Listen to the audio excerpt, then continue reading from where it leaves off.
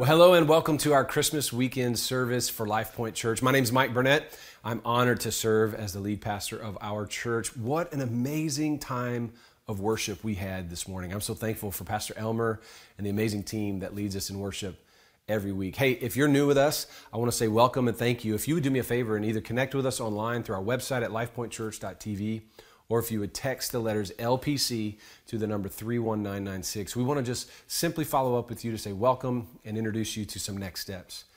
Well, we are at the last Sunday of 2021. Can you believe this year has finally come to an end and we're looking forward into 2022?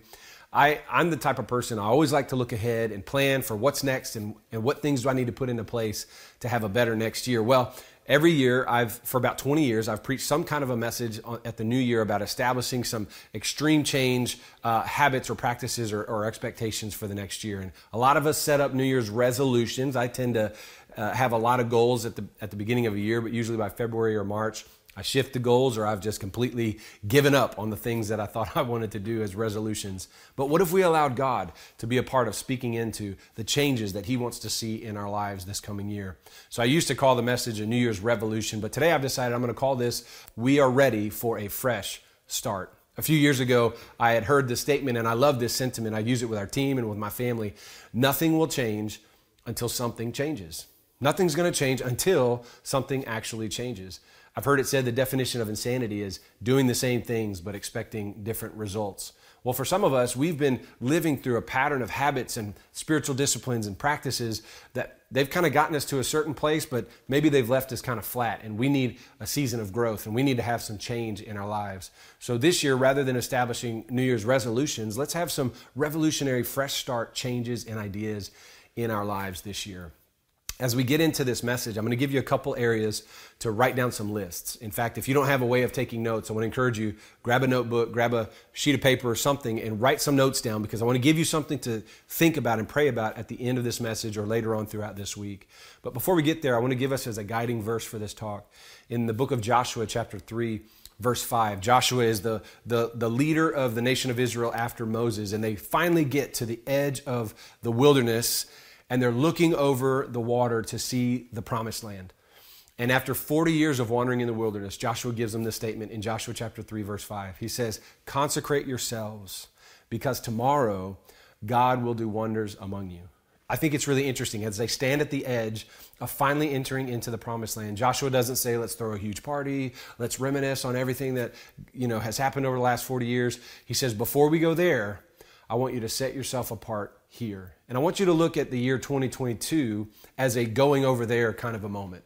Think about all the ways that God wants to do some great things in your life there. But the first step for you is to consecrate yourself here. And what does that word actually mean? To consecrate yourself means to set yourself apart, to sanctify yourself. And what it means is to say, you know what, I'm going to preserve myself from some things and for some things. In particular, we're going to preserve ourselves and consecrate ourselves unto God.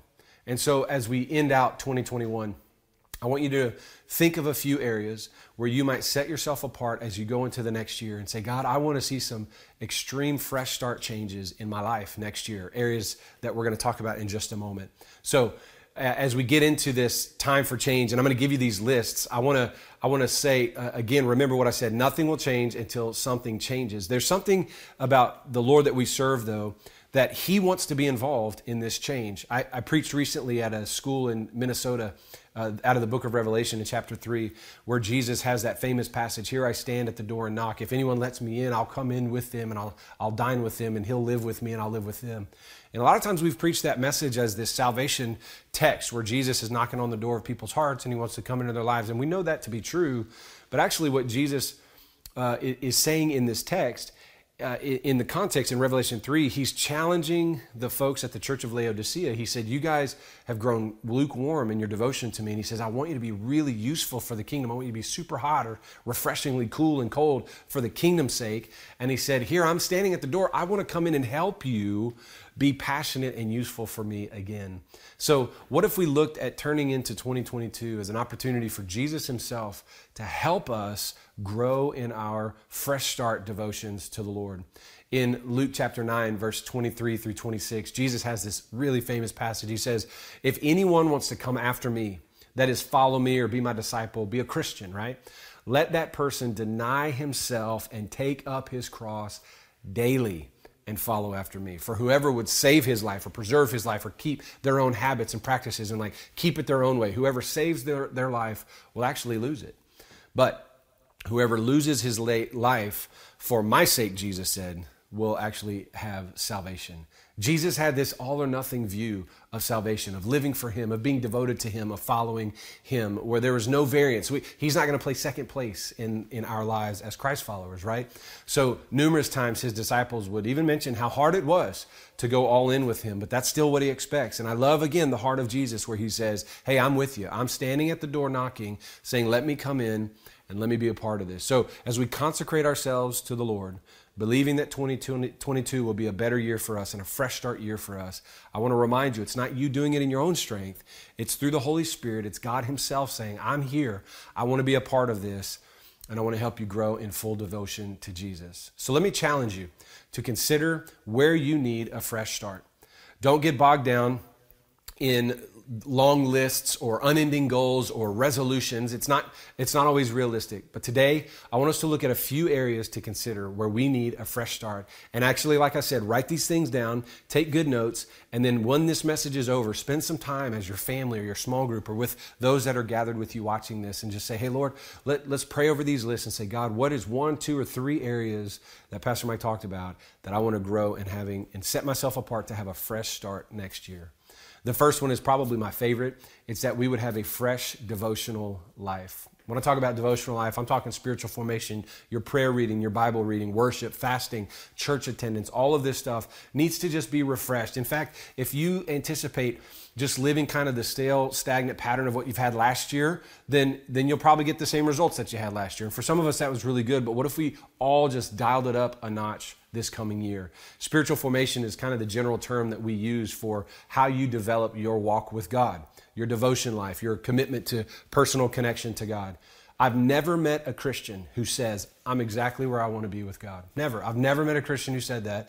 In fact, I've met many believers who said, man, I know I need to get better in my prayer life. I know I need to read the Bible more. I know I need to get in church more. The scripture tells us in Romans chapter 10, verse 17, that our faith is built by hearing the word of God, spending time in the scripture. Again, in Jude chapter 1, which is only one chapter long, verse 20, it says faith is grown through prayer, praying the will of God, praying in the Spirit. We see in Romans 12, verses 1 and 2, that it's through prayer, delighting in the presence of God, and letting God's word and God's church train the way we think, that we can actually be transformed in this world, and we can know and prove God's will and the desires of his heart. The scripture tells us fasting is a means of connecting to God. In fact, we're starting a 21-day fast, starting January 1st, 21 days of fasting and prayer.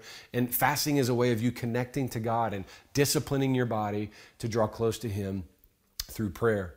The scripture also tells us that Christians gather weekly together to pray, to break bread with one another, to serve one another, and to have fellowship. And so church attendance is part of the life of the Christian. And so this year, as you think about your fresh start, consider, if you would, an overhaul in this area of your life in 2022. Get on a Bible reading plan. If you have a smartphone, there's an app for that, I promise you. If you have on our website, we've got our 90-day New Testament plan. We also have a new 90 days through the 4 Gospels, where you actually read all 4 Gospels 3 times in 3 months. I think it's a really, really pivotal reading plan for us to get to know Jesus, the heart of the Gospels, and life as a Christian.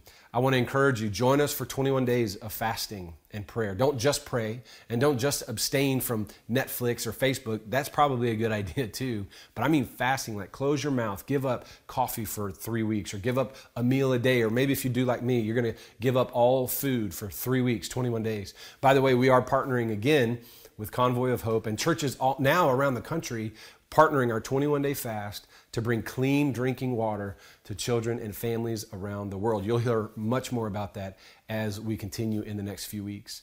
Remember what I said, nothing will change until something changes. So the first area is just fresh spiritual devotional life. The second one is, what if we have some refreshed or fresh giving habits. If you know me at all, you know that this is an area of passion for me as a pastor, and I love to not only teach on this, but lead the way in this. My wife and I have just committed to a life of generosity, open-handed living for the Lord. Psalm 24 verse 1 says, "The earth is the Lord's and everything in it and everyone in it." And so you belong to God, and everything you have is actually the Lord's.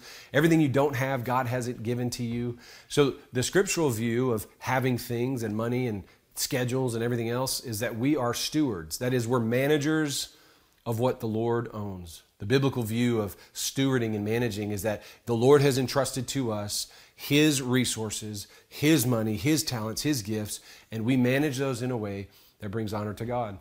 Throughout Scripture, we see that the first gift of us back to the Lord, obviously we give Him our lives, we give Him our talents and abilities, but financially we bring 10% of what God has given to us. We bring it back to the Lord, and we bring it through the church. Jesus told us in the Gospels to continue the practice of tithing, and also be kind in the process of being a tither, right? That's in Matthew's Gospel. It's the only area of our devotion life that God gives us permission to test Him. In Malachi chapter 3, He says, "Test me in this area of tithing and see if I won't," God says, "pour out so much blessing until all of your needs are met." So I want to encourage you, if you can, to work on a plan to live on a budget. How many of you know a plan is a good thing? Come on. I love the famous quote from the great theologian, is it Murdoch from the A-Team? I love it when a plan comes together. I want to encourage you to work towards paying down your debts. The scripture tells us that the borrower is the slave to the lender. And as fast as you can, work towards getting out of debt. This will honor God. I want to encourage you to plan for purchases and save money. The scripture says that a wise person has stores. They have savings, they have margins, and a fool spends everything they have. Man, I want to encourage you to become a generous giver. Become a tither, become a big tipper, become a giver to projects and ministry opportunities, and be generous to your kids and your neighbors. I just want to encourage you in these areas that we would have a fresh start when it comes to generous habits. The Lord promises to bless us as we honor Him in this area of finances. In fact, God said it, like I said earlier in Malachi 3, "I will open the floodgates of heaven and pour out blessing bigger than you can receive until there's no need left in your life." I don't know about you, but I want to see God's hand of blessing on the needs of my life. So the third area I want to challenge you with is to become a fresh start servant. This is one area of our lives that truly excites me as a pastor, but even more so as a Christian. I'm amazed by what God has already been doing through our church, whether through our Next Steps class or our current Dream Team. But I'm telling you this, listen, I know and I believe with all my heart there is room for more of us to step into serving other people. Jesus Himself said, "I didn't come here to be served, to sit on some throne and have somebody feed me grapes and fan me all the time."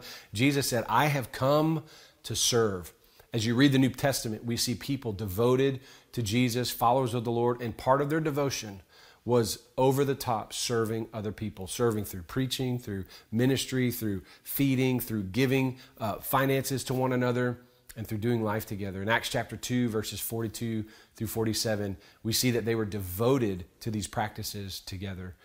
1 Peter chapter 4, Peter the apostle says, "As each one of you has received a gift from God, some talent, some ability, some skill, use it to serve one another as good stewards of God's grace." Man, you have a grace on your life, and you have abilities that God's given you. And maybe you've never thought that your accounting abilities would be beneficial to the body of Christ. Of course they are. Maybe you've never thought that your ability to teach or to like your kindness to other people would be useful in the body of Christ. I'm telling you, this is the year to let us help you discover how God's wired you, and let's have a fresh start on serving other people. What if this was the year that we got serious about serving at our church and serving people in our community, not just at Life Point Church, but here in our city or our cities, no matter what city you're living in?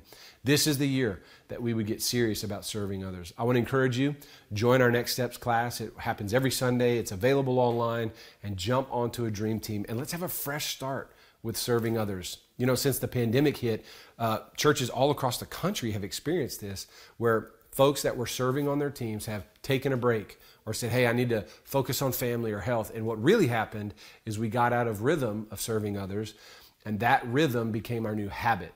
So I want to encourage you to have a fresh start on serving people. And for some of you, it's a fresh restart of serving people.